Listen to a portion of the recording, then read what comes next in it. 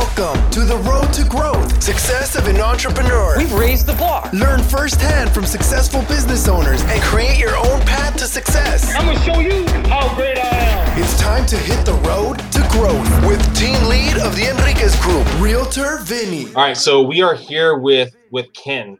Ken, you build a technology platform, but before we get into that technology platform that helps lenders out, we're on a digital platform, digital interview. The first thing I see is these guitars behind you. Then you tell me your whole family is into musical instruments, to play in the band, that kind of stuff. I feel bad. I tried piano. I tried a guitar for, I want to say, a month, and I was horrible at it. And you have your whole family into it. It's impressive. Yeah, they love music. I've been a drummer my whole life, and so when the kids started picking up instruments, I'm like, yes, like they've really committed to playing. My son plays trombone for Montana State in their marching band. My daughter plays for Camas High School in their marching band. She's a drummer, which is awesome. And then my youngest sings, and my youngest two play guitar. So yeah, it's a lot of music. That's awesome, man. I actually had someone on the podcast that he worked on using music to get like emotions out and kind of like bonding or the negative stuff, positive stuff, everything like that. I mean, and we're going to get into it right now.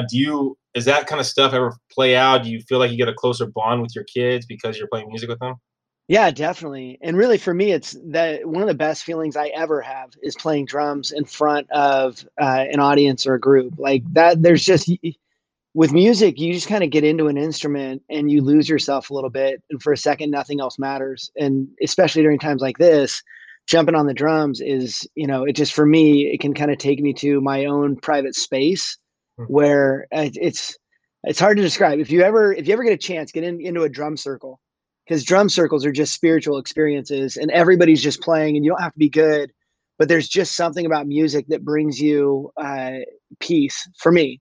And I know for other people, and it's that creative nature that's coming out, and it's a language that everybody speaks. So it's not, everybody can kind of feel the thing that's moving when you're in a drum circle.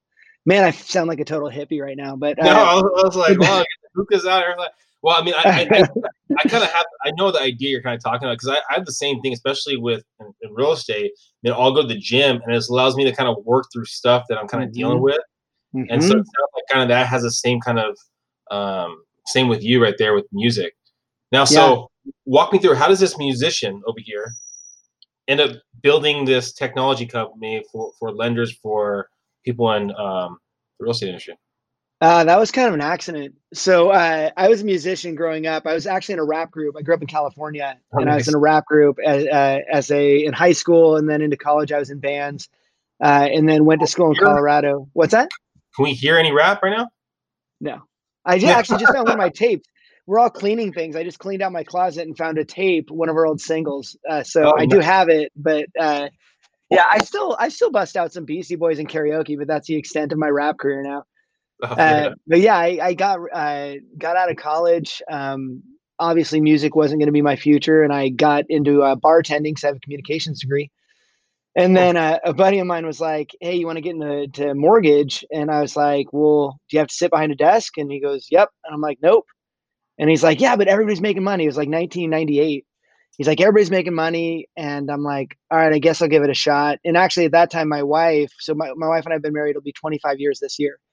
And so my wife's like, hey, maybe take the interview. And I'm like, really? And she's like, paycheck. And I'm like, all right, fine. So I took the interview just on a whim, and it launched a career. Since 98. I've been kind of in that mortgage space. I was a loan officer, then an account executive. I moved up to the Northwest actually in 2000, when the market was just really tough to get a house in the Bay Area where we were living. Moved up to the Northwest as an account executive for a lender, and then noticed nobody was training anybody. And I was watching as people were making horrible decisions. There was a lot of people committing fraud. And then a lot of people just got into the mortgage business, didn't know what they were doing, and just failed. And I kept watching. I'm big into families, and I kept watching these people like tell their family, don't worry, I'm going to go, make money for us. Things will be good. And then they failed, and then they'd have to go back to their family having failed and start over, in business. And I was like, I can't watch this anymore. As a lender, I can't just help people make money. I need to go out and help them grow in knowledge and wisdom and provide something for them that doesn't exist. So I started a training company in 2003, and that's the company we have now. We became a technology in 2012 when we started. I went to a conference non-mortgage related conference, a tech conference. And it was called DevLearn. It's an education technology conference. And I was like, I bet we could improve the communication in the mortgage industry. And so got really excited, and we started developing a platform to help people train, but also to help people communicate. And think of social media inside of a company. And so we started doing that. So we deliver a ton of training videos, and then a lot of people use us as their platform. But it was a progression of me getting bored and wanting to do something cool and new. So walk me through, when you were doing the training, were you still in the mortgage industry, kind of helping out, doing anything, or you just jumped full board, kind of starting your own training? Yeah, I tried. So right when I got into training, I had made a ton of money in January and February of 2003 as a lender. And so I think I made $4,000 my first year as a trainer. And so I had made way more, by tons more before I quit in 2 months than I did the rest of the year. And I thought, when things didn't get going right away, because you have to put a lot of work in your first year and every year after that. When things didn't get going right away, I thought maybe I'll just do a loan. Back then you didn't need a license. So I tried doing one, and I was like, you really have to be committed to do a loan and actually take it through the process. You owe it to the client to do it right and spend the time with them and have all that. And I was like, yeah, that's not going to work. So I tried one and then just gave it up. And that was 17 years ago. What do you think that catalyst was that says, I'm going to switch over to train people? Was it just out of spite of basically all this negative stuff happening, or what was that one catalyst to you? Yeah, it's always happened. Like when I was growing up, I worked at a daycare, and I became, kind of a leader there back in high school. I worked in bartending. Bartending or waiting tables, I would always end up being the trainer. And when I was a loan officer in 98, by 99, I was their top producing nationwide loan officer and was killing it. And my boss came up to me and said, okay, you're bored. And I'm like, what are you talking about? And he goes, you're bored. And I'm like, I'm your top producing loan officer. He goes, yeah, but you don't like your job that much. And I'm like, what are you talking about? And he had noticed that after I had set records, I was like, I'm kind of done there, and I want to help other people get that knowledge and like grow other people. And so I naturally just lead towards helping. And so he got me to quit my job as a loan officer and become their national trainer. And then that was while I was still in California. And so everything I do, I end up becoming a trainer. When I was an AE, I really didn't want to work with a lot of top producing loan officers because they already knew what they were doing. I wanted to get those brand new loan officers and help them, because I get a lot out of helping people realize their potential and helping people be better. And for me, it's about the consumer, right? If I can help a loan officer be better at their job, I've helped a consumer get a much better loan. And we do a lot of compliance training. And so I read laws constantly and deliver training on those. So it's always been, I always want to help people do things right. So you start the business in 2003, you said, right? Yep. And then, so 2008 comes along. It did. How strong was your business, and how was it able to survive basically those rocky times? It wasn't. So when 2008 hit, it was late 7 or early 8. We lost most of our business almost overnight. I remember there was 2 days in a row, and I lost my 2 biggest clients, one day and one the very next day. And we're talking about like, that was our paychecks, was these clients for these live events that we were doing. And I fly around speaking. And so it was 2 speaking gigs that were the biggest of my year. And I took it really hard, and actually almost folded. I was having a really hard time. I stopped talking to people. I wasn't talking to my wife about what was going on. I was embarrassed. I had a business partner at the time who's a 10% owner of the company. And I wasn't calling him, and he's an angel investor. So I would always call him when I needed help, but I felt like I had let him down. Like I had let my family down. And so I didn't tell anybody. I was just basically hemorrhaging. And my business partner called me one day, and he goes, hey, why haven't you called me? Is everything okay? And I said, everything's not okay. And he goes, what's wrong? And I said, we're dying. Like, I'm in the red. We're dying. And he goes, okay, well, do you think you're the first person to go into the red? And I'm like, what? And he goes, every business operates in the red, but you need to answer 2 questions. And I said, what's that? And he goes, is there a market for what you do? I'm like, yeah. And he said, do you still love your job? Do you love what you do? I go, yeah. And he goes, okay, then we keep going. And it was that moment that made me go, oh, all right. Like I had just beat myself up and not told anybody I was dying. And in one phone call, I turned everything around. We took, at that point I was getting $5,000 a gig to speak for an hour. And I dropped my fee to $295, which was the same fee that I had charged in my first ever gig back in 2003. So I took my fee back to baseline and just wrote a seminar called 5 Ways Out of the Funk and started going to all of our clients and saying, hey, I'm going to come in here for $300 basically and talk to you guys about how to get through this difficult time. And it changed my perspective because by helping people, it got me back to where like, if I can change lives, I'm in. And so it started reminding me why I'm doing it. And it started kind of getting me ramped up again, where from there, it just kind of grew like crazy. So it was that moment of humbling myself, going back to my early fees and not caring about my living as much as others. Did you have to change the structure at all? So let's say you said you were charging 5,000 before, right? Mm-hmm. And then you switched it down to 295. Yeah. Was there an upsell in there, or like after the 295, like if you buy these courses later on, nothing like that? Nope. Oh wow. Just did a bunch of $300 gigs and held on.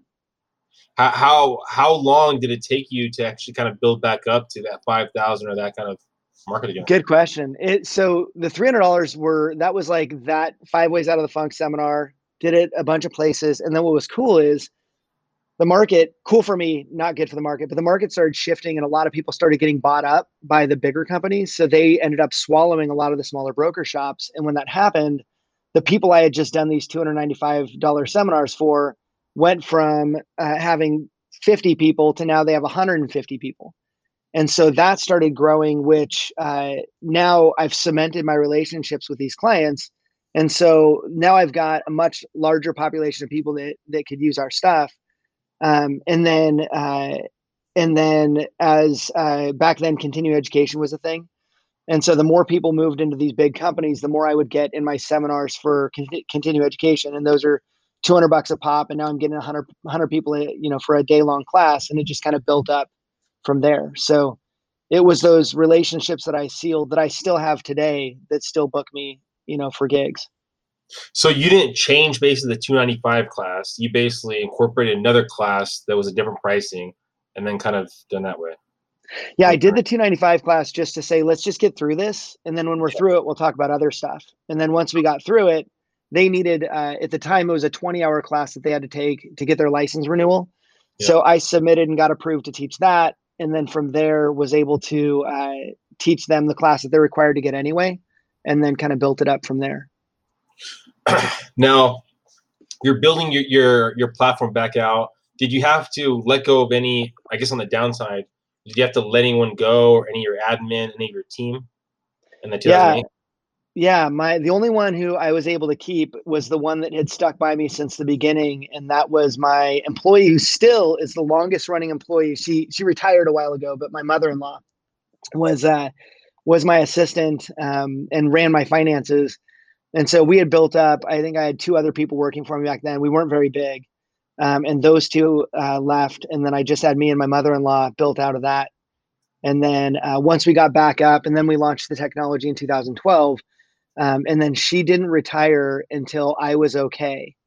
So she stuck by me, making sure that, the finances, because she was so good at finances.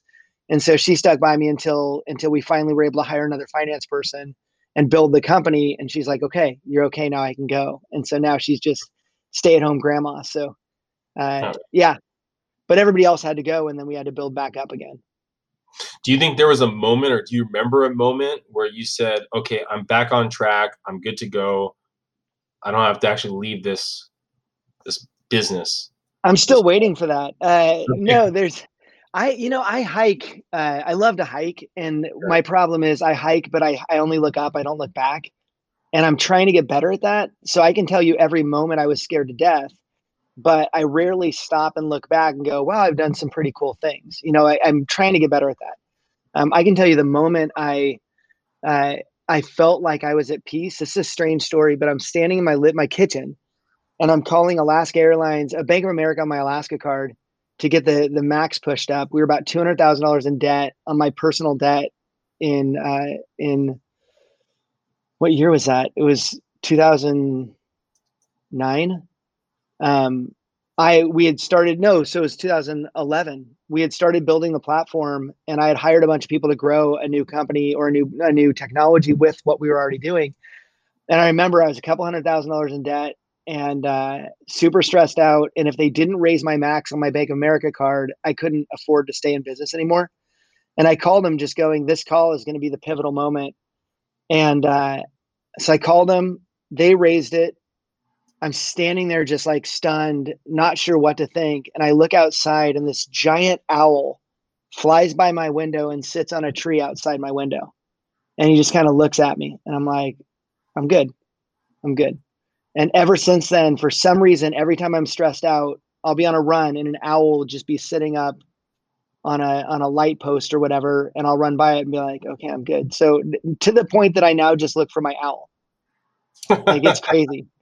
So yeah, that was the moment where it was the worst ever. And yet I felt like I was going to be okay. I knew I was going to be okay. Like at that point with that much debt, it was crazy. Yeah. I mean, that's wild right there. I wonder with the whole owl idea, if it's like, when you say, okay, red cars, and you start seeing red cars, and then you see blue cars. I wonder if that's a subconscious thing with the owl right there, but that's definitely. Yeah. I think my take is I believe God knows when I need a little bit of something. And for some reason, I just get my owl when that happens. It's really strange. Like, probably 6 times now, and they're the only 6 times I've seen an owl. Yeah, it's wild, but it's what I needed at the time, right? That was the piece that I needed to go. For some reason, when that owl looked at me, I'm like, all right, we're good. Yeah, that makes sense. Yeah, I mean, so if you could look back based off of that person in 2008 to where you are now, is there any kind of advice you'd give them when they're transitioning from that 500 to the 295 Classic? Yeah, I think thinking long term, especially right now, I think it's easier for me to go through this time because I know long term everything works out okay. Back then I didn't know that. Right. So you go through a series of things in life that teach you that. And I remember in college, my wife and I had no money at all. Our rent was like $520 a month in downtown Denver going to college. And I still have no idea how we afforded to live through that, like how we paid our rent, you just get through certain times, and it's a much longer, the game is much longer than one inning. And so you're going to have a down inning, and I'm staring at your baseball thing behind you there, but you're going to have a down inning. It's not the end of the game. Like, well, yeah, but think of how many times, a team will go on a run against you, and then it's like, well, this game's pretty much over. And then you're like, wait a second, it's a long game. And so it's going to be over. And when you figure that out, then you can just look at the details of things. Like, now let's strategize and figure out, all right, how can we get through this, which is where we're at right now with the company. Yeah. I mean, talking about that, I think I was listening to, have you heard of David Goggins? Whatever, right? Oh my gosh. He got me through the morning the other day. Freaking love Goggins. So he was talking about the idea. I think it was like his pull-up record or something like that. And they're saying how much he had to do in a day. And he's like, I just take chunks of it. I go, okay, how many can I do in like 30 minutes? How many can I do in 20 minutes? How many can I do in an hour? And it's the same kind of idea. Make that first phone call, then make that second phone call, that third phone call. Before you know it, you're going to have, 20 phone calls in X amount of time. So. Dude, last week I went on Facebook and said, hey, I'm going to do 1,000 push-ups today. Who's with me? And I got 4 people to do them with me, and we rocked 1,000 push-ups. And I had listened to a Goggins-esque podcast that morning. It was The Unbeatable Mind. Yeah. And the Unbeatable Mind podcast had interviewed this Navy SEAL. And I'm like, I need to focus on something powerful right now. Like, I got to do something big. And if I could, can I tell you my push-up thing? Yeah, please. So like 4 years ago, I woke up, it was like November, and I'm like, I wonder I'm not a push-up guy. I never was a push-up guy, right? And I'm like, I travel, fly around speaking. I don't go to the gym when I fly to places. And so I run, that's all I do. I woke up and I'm like, I wonder if I could do 1 push-up on January 1st and then 2 push-ups on January 2nd and then 3 on January 3rd and just add 1 a day. I wonder if I could trick my body into doing push-ups. And so I woke up in the morning and January 1st, I did a push-up and I had put it out there for a few people to join me. And so we had a little chart and you'd put your push-ups in. So I did 1 and I was like, that was cool. And by the way, I could do 14 in a row at the time I tried. So I could do 14 in a row was the max. The next day I did 2, the next day I did 3, the next day I did 4, the next day I did 5, and I just kept going and I never stopped through 365. So on the last day of the year, I did 365, which gave me a total of 66,795 or so push-ups in that year. And I was like, I was crying on the last day that I did them. I'm like, I don't finish things. I like to start things. I rarely finish them. And I finished that and I haven't stopped since then. And so every year I put out the challenge, like join my push-up challenge. I have so many people that get involved in the push-up challenge now, and I'll get tons of messages about people who, as they finish, but I always tell people you're going to fail unless you, number one, tell everybody you're doing it. Like you got to get people to know you're doing it. So you don't want to let them down. Number two, you got to have a before picture. And I tell people this with production in real estate, people don't have their before picture set up. And I always tell them, like, journal your before. So how do you feel right now? Journal your life right now. You know, what is it you're driving? What is it how's your family life going? That's your before picture.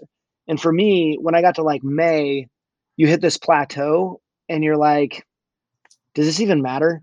And the problem with working out is when you do push-ups, you really don't see a change because you see yourself every day. Yeah. And so it was in like May and I held up my before picture to my now picture and I'm like, oh, dang, it's working. And you have to know it's working for you to keep motivated. And so having that like before helps you when you're feeling down and you go, oh, wait, that's where I was before. Look at me now. And then you keep going. But that accountability and that, and that before picture helped me get all the way through it. So now I just rock 1,000 in a day just for fun. But where did that come from? 1,000? Where did the 1,000? Because the randomest thing. So I recently started getting, well, I guess it's been like 2 months like that on TikTok, right? And someone posted something about 1,000 push-ups in a day, right? And I was like, really? Oh, yeah, I have no clue. And so I was like, 1,000 push-ups a day, I can do that. Let me film myself doing 1,000 push-ups, right? And so I didn't do it. My girlfriend was like, why? This is on Sunday, so like 2 days ago, 2 days ago. And I was like, all right, I gotta do it. I just didn't have time to do it that day. I want to do 1,000 push-ups. That's my plan, is to do 1,000 and film myself the whole time, right? Yeah. And so you're talking about this right now. I'm like, was there a thing that happened last week or something like that where people are pushing out, or maybe your thing's just kind of expanding? Funny. Like it could be, yeah. Huh. My reach might be big. I don't know. Yeah, that's really wild. So you do that every month, once a year? I just felt like that. No, I normally do 200 push-ups a day, but on that one, I was like, let's just do 1,000. So I just, but the best part was seeing people, like what was really funny, people that were on my Facebook feed that day that said, I'm with you. They started doing them and then they passed me. And then I started seeing them higher than I was. And I'm like, oh no. And so then I would go after it. And then they're encouraging me. And it created this mini community of people going after the same thing. Like we're all trying to achieve. And for a day, nobody was worried about the coronavirus. Nobody was worried about, like, it was just like, let's get after it, you guys. And it gave us a new focus. And it was amazing. And the coolest part about it was my daughter is now on the push-up challenge. So today's day 124, something like that. So my 17-year-old daughter and I, on my last ones, she's down there doing them because she still had to get her 100 or 200 or 120 something. She had to knock out. And so we're doing them next to each other. And I'm like, yeah, this is awesome. It was really cool. Yeah. We got off a little track right there, but that's an awesome thing right there. I'm gonna have to follow you after all this is said and done, so I can jump on this train. Oh yeah, you got to do it. It's a blast. But it's that type of stuff that gets you through hard times, right? It's focusing on others and focusing on achievement, and that's the Goggins got us there. Yeah, like exactly. Being uncommon, we got to be uncommon. I don't want to be like everybody else. Yeah. So yeah. And doing like you said, the 1, next day 2, 3, and so on and so forth. It makes it more palatable. If you looked at the whole thing, if you start from the day 1 and saying, okay, I'm going to do, midway through the year, I'm going to be doing 170 push-ups. You're like, no, there's no way. Like, you can't think about that. You just have to think about, can I do 1? Yeah. So, and that's what I tell me. They're like, I can't even do 100. I'm like, can you do 1? Everybody can do 1. Start there. You fool your body. Oh yeah. No, I mean, that's No, I think that's great. Anyone listening right now, I mean, what are you going to do? What's that big thing that you're thinking about? That big piece of pie that you're thinking about, where you just take a little bite out of? Next, Oh business yeah, wise. I mean, yeah. What about you going forward? What are your plans? Kind of like. So we're building. We just launched. We just actually hosted the largest and best conference, virtual conference in the industry. So when this whole thing happened, I lost every live gig so far this year. My last trip was to Denver in early March. I had gigs booked for April, May, June, July, August, September, October, November, December. Like the entire year is booked up with me flying and speaking. So all that's gone now. Even the September ones, October ones, I don't know. Like we still haven't booked, but I don't know. And so we focused on bringing people together because remember, focusing on helping other people is what gets me through. And so I'm like, how can we get as much knowledge out to people as possible? So we created a 2-day conference called Mortgage 2020, brought in the Deputy Secretary of HUD and a lot of really like high-end people, Steve Sims, who's one of my favorite speakers and authors and buddies. And so we brought in all these amazing speakers. Tim Sanders is an author from California. So I hosted a 2-day event all within the Knowledge Coop, our platform. And that was pretty amazing. And so we started going, all right, our developers are so good that we're like, what else can we do on this front? So they just coded for us the ability to do a call without Zoom. So you can light up 35 cameras and do a full-on meeting on our platform. So right now we're just working on how can we make our platform even better and more intuitive and more connecting for people that go in there. So we're building that. And then growing our market share in CE. We've never done a whole lot of marketing. It's all been just people find out who we are. And then once you have taken continuing education from us, you'll never leave. And so we are now telling people about that where we haven't in the past. We've always just grown organically. So we're really focused on that and then building. But the cool thing, I have ADHD. And so for me, there always has to be something fun that I'm doing. And most ADHD people don't have a job for 17 years. But since I own the company, I get to keep chasing after really exciting, fun stuff. And so we always pivot to do something really fun and exciting. And that's where we're going now. So we're just building out that technology even bigger. We've got a real estate company inside the Coop down in Texas that's doing real estate education. So we're partnering with them to do more real estate education and just kind of growing the technology side of the business right now. We just purchased the technology last year. So talking about the ADHD and all that kind of stuff and how you kind of veer and see the shiny objects like that. Yeah. So what's the process you go through when you see a new shiny object or a new idea to make sure you're not putting too much of your time or too much of your money into something that's not your core value, core business, I guess? That's the hardest thing ever. I have a lot of brakes in my life. So I'm the gas. And my wife is the brakes around family stuff. And so I'll come up with ideas and she's really good at going, okay, what really matters in this one or that one? And so she kind of hones in. At the office, my team, I throw an idea out there and then we bat it around and see if it's going to stick. And then we run with it if it does make sense. But I've got a lot of really amazing teammates that will not let me get too crazy. And will help me with a vision of, okay, does this fit with what we're actually doing? And I've learned over this many years, like in the beginning, I was, let's do this, let's do that. It's kind of all over the place. But now I've learned a lot over the years of not pulling your attention too far away. But it's that ADHD that allows me to come up with ideas that are way out of this world, like stuff that other people don't think about. But those ideas, if they hit and then nobody's there to make them work, then it's just going to be failed after failed idea. So it's got to be my idea, their implementation. And so we've got kind of a machine at the office that runs through, does this make sense? Is this something we want to do? All right, let's go.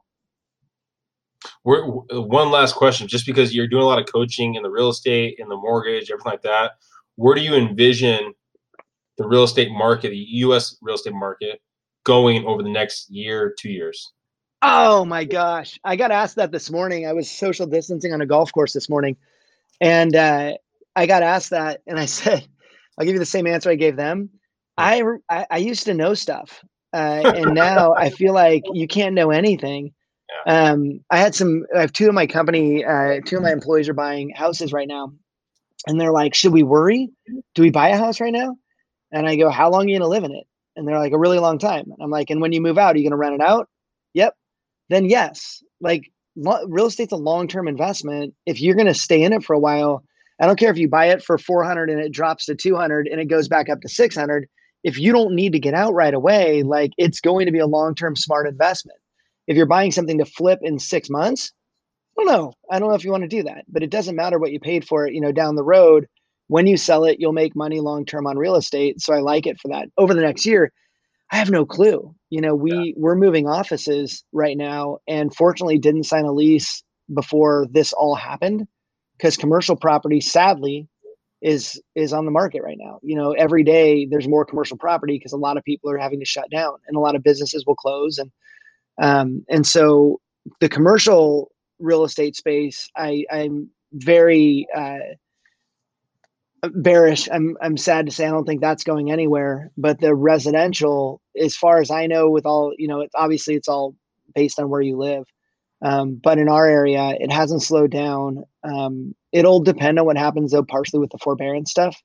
Yeah. So if we continue down this forbearance road where everybody just gets a forbearance for fun, then it's going to ruin a lot of future mortgages. In fact, I had a buddy that just ran into one. The guy has like 200,000 in the bank and wants to refi and just signed up for the forbearance because he heard it was free, and now he can't refi. And he's like, well, you signed up for the forbearance. And they said, well, he goes, well, yeah, but it didn't affect my credit. It wasn't supposed to. Well, yeah, you believe that. Okay. So that's going to cause a hiccup over the next year. But as long as, again, I don't know, but as long as jobs come back, and every single day we don't go back to work is another day that another job is going to be lost. So however many jobs we can get back to normal, the more, that we get back, the more likely it is we recover. But I have no clue, just because you don't know if this is going to come back in the fall. You don't know what Newsom's going to do. And my governor's similar to yours. They're on the same page. And so they control a lot of this. Yeah. No, I think that was well said. I think a lot of things. I mean, if you're looking to buy, reframe it. Don't look at the purchase price. Look at the monthly payment. I mean, we don't know where the market's going, but it's for the time being. In San Diego, at least, we have such a shortage of inventory that it's allowed the market to kind of keep flowing fairly hot. But because people have been afraid to put their house on the market, so every market's different. So if you're listening right now, of course, dive deeper into it in your local market. But across the board, it's tough to say. I would just tell consumers right now, call your loan officer and call your realtor. Yeah. Like those should be 2 phone calls people make. If they haven't made a phone call in the last 2 months to both of those people, they need to. Even if you're not planning on selling, call the realtor and be like, how does this affect me in my marketplace? Build that relationship, because I need my realtor watching out for me and knowing my goals, because we're going to move out as soon as our last child moves out in 3 years. And so my realtor knows my goals, knows what I want to do down the road. And I need them to know that so they can be watching out for me and help me make those decisions. And then my mortgage person, I need to know what they think I should do based on all the financial stuff. So, well, I think one of the things that people don't really factor in a lot of the time is that most people are going to buy a home or sell a home every 5 to 7 years, right? So you're already going to use that realtor, that lender down the road. Right. So you're going to pay them already once. So use their words of wisdom, the year, 2 years, 3 years before, and get as much juice out of them as much as possible. Right. Absolutely. That should be an ongoing relationship. So if someone's listening right now, if they're maybe a lender, they're in the real estate field, what's the best platform to look to see what you're going to be providing for your upcoming events, everything like that? Check out knowledgecoop.com. And then my Instagram is ADHD CEO. And I need to get better at using Instagram. I use Facebook a ton. And so if you're following me on Facebook, then you'll see a lot of the stuff I post. And right now, just trying to post stuff that I'm always me and I'm always real. So you got to be ready for that. But I'm not going to sugarcoat things or I'm also not going to try and be fake. I'm always going to be me. So if they follow me on Facebook, you'll get a lot. We do a ton of videos. So watch the Knowledge Coop on Facebook. We release a lot of videos there as well. And then the Knowledge Coop on Instagram, you'll see, I think we post some things there too. Appreciate it. Thank you, Ken, for your time. Hopefully everyone listening got some great tidbits right there. Yeah. Please subscribe, please share, and then check out Knowledge Coop. Thanks, everyone. Right on. Thanks, Vinny. Thank you for listening to The Road to Growth, Success of an Entrepreneur. Please like, subscribe, and stay connected. Visit www.theenriquezgroup.com. Yeah, I created a website. Hope to see you again next week. The Enriquez Group, signing off.